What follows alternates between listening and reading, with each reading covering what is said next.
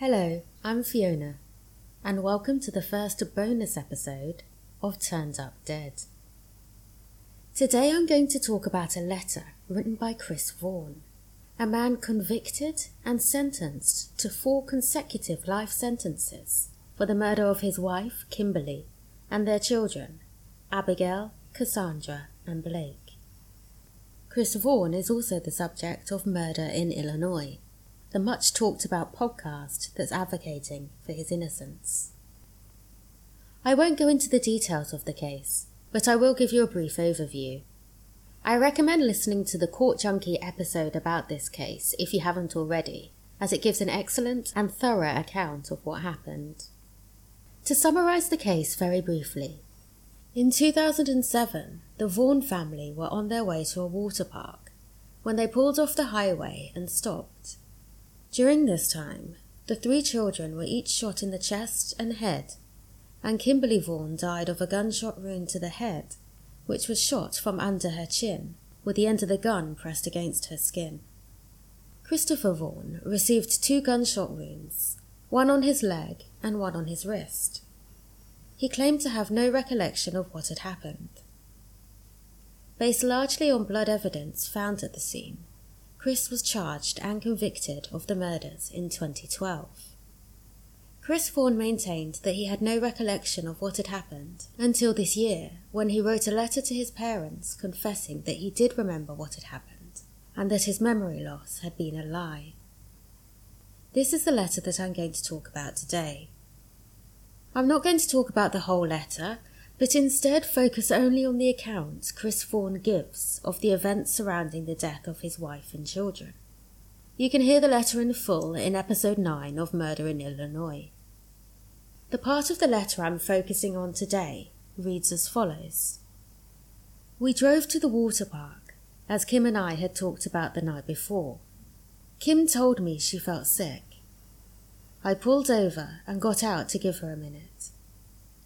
When I was around the back of the truck, heading back toward my door, it sounded like the inside of the truck was exploding.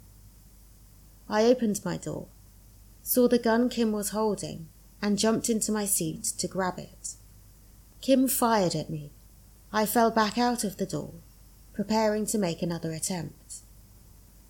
Kim looked at me and said, "You will not take my kids. You killed them." She turned the gun on herself and fired. I go back in to check the kids.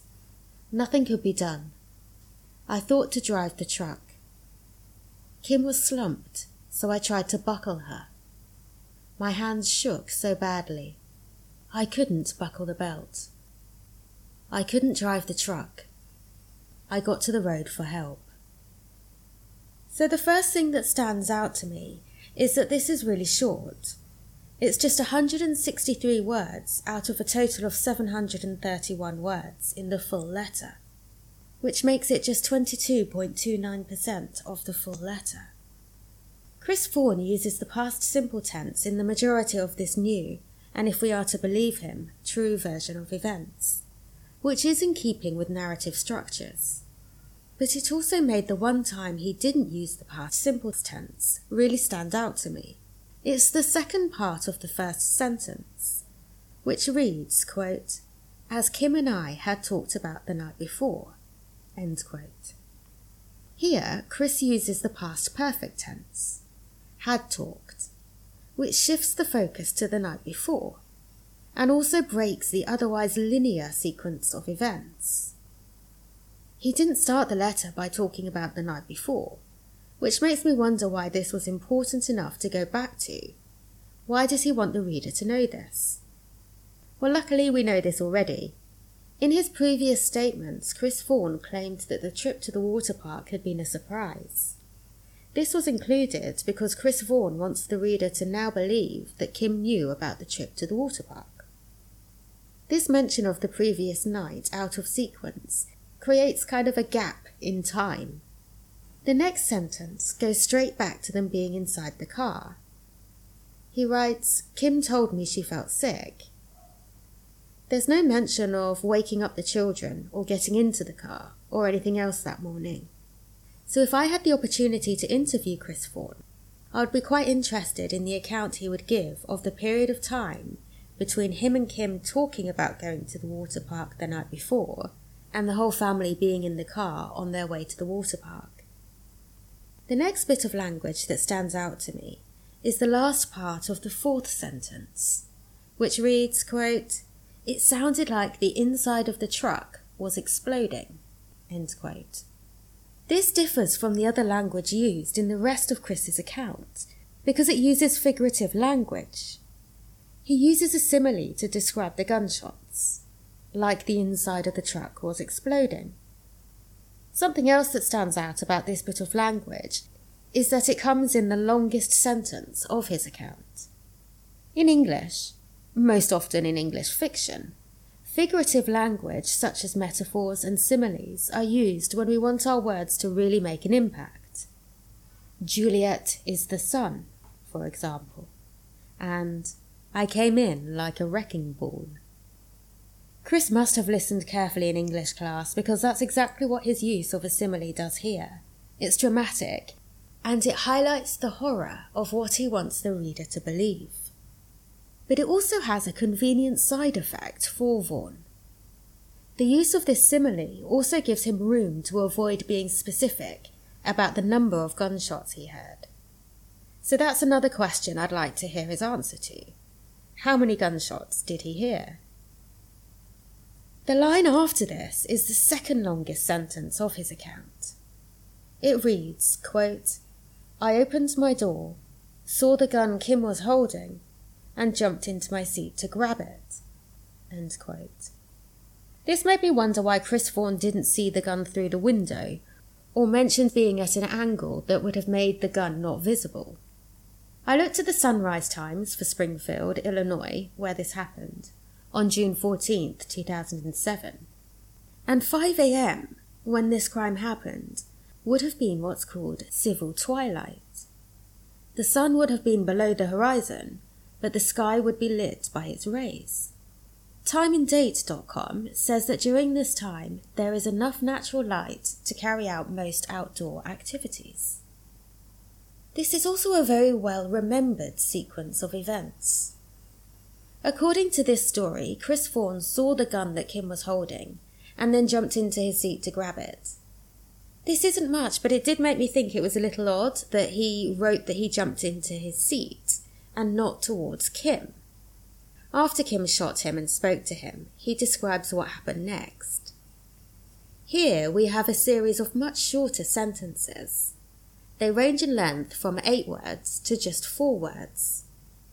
The first of these sentences says, quote, "I got back in to check the kids," end quote. Now he's being much less specific than he was before.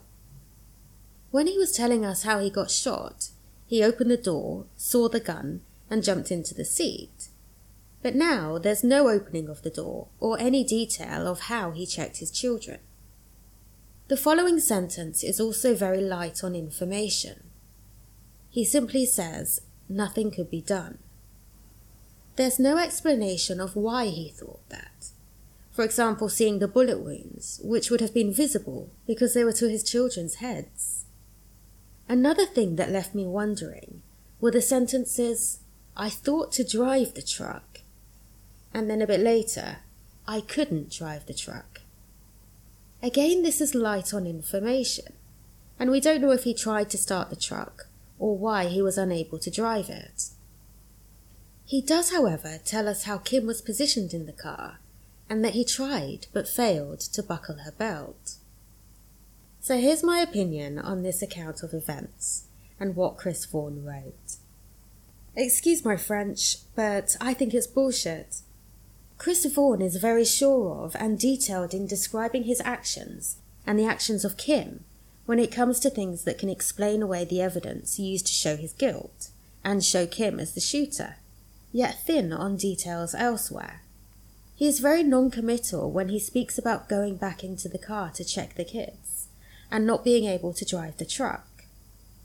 A benefit of this for Chris Vaughn is that it makes it more difficult to match this version of his actions to any more of his blood found in and on the truck. For example, if there was blood evidence on the steering wheel, he could say, yeah, I tried driving the truck. And if there wasn't blood evidence on the steering wheel, he could say that he was so shocked or whatever and didn't touch the steering wheel. It gives him some leeway. I don't know where or if any more of Chris Vaughn's blood was found in the car. I'm just going by this letter and from what I remember from the podcasts about this case. The first bits of language in this account which stood out to me stood out because they were different to the rest of the language in the letter. Most of his sentences are in short, simple, literal language, and while you could argue that the use of the simile, it sounded like the inside of the truck was exploding, could easily be something an innocent person would say, which I agree with. But what I do think is odd is that it's the only use of this, and that it's been used to emphasise the horror of Kim shooting her children. When I look at this 24-word sentence, next to the 2 sentences with only 14 words combined that he used to describe realising that his children were all dead and beyond help, I think it's very odd. I got back in to check the kids. Nothing could be done. Where I would expect there to be more words here, there is something in Chris Vaughn's account that I think was maybe more than what was needed. Chris Vaughn wrote, quote, "Kim looked at me and said, 'You will not take my kids. You killed them,' end quote." And if you remember, this was right after Chris had seen the gun in Kim's hand, jumped into the seat, been shot, fallen out the door, and he was then trying to get back into the car, and Kim was apparently speaking to him. So it's fairly obvious that she would be looking at him. But Chris Vaughn felt the need to include this. And like the simile, it's also something more common to fiction. The bit where he says she turned the gun on herself and fired also sounds a bit fictional to me too. This is the only time Kim is referred to as she. Otherwise, Kim is always called Kim in the text, even at other times when she would have been easily understood as Kim. Whereas the children aren't named at all by Chris Vaughn.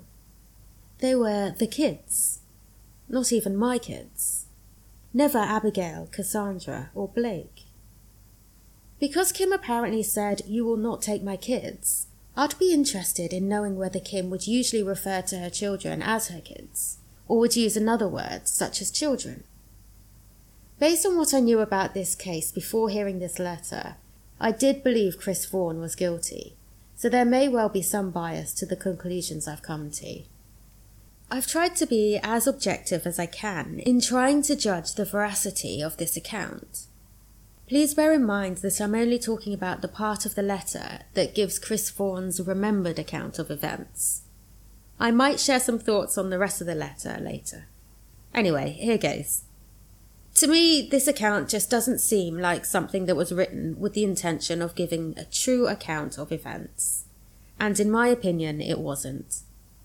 Like many others, I believe this account was written in an attempt to justify the blood evidence used to prosecute him. Kim's actions are emphasised with a simile and detailed fiction-like descriptions of her actions, so it's easy for the reader to understand that she is the villain in this story. And apart from that one time, she's always referred to as Kim, so there's no confusion. The children are barely mentioned, and Vaughn distances himself from them when they are, by grouping them as one, the kids. Overall, I think it lacks the depth and emotion I would expect of a true account of events, 14 years down the line, from a husband and father who's finally able to speak freely about the tragic deaths of his children. My completely unprofessional opinion is that this was written in an attempt to absolve himself of a crime that he did commit. Thank you for listening, and I'll be back in a few weeks with a new full episode.